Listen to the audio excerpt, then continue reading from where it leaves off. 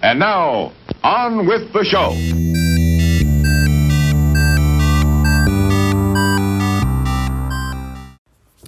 Hi guys, George here, and today's piece of advice is going to be on interviews. It also has a big crossover with CVs and cover letters, and I'll tell you why now. So one of the biggest mistakes people make with their CVs is they try and include too much information. Now, the knock-on effects that this has on the CV, the cover letter and the interviews is people often find that they feel like they're repeating themselves. And that's because they've tried to include too much information too early. You want to leave something to find out about yourself.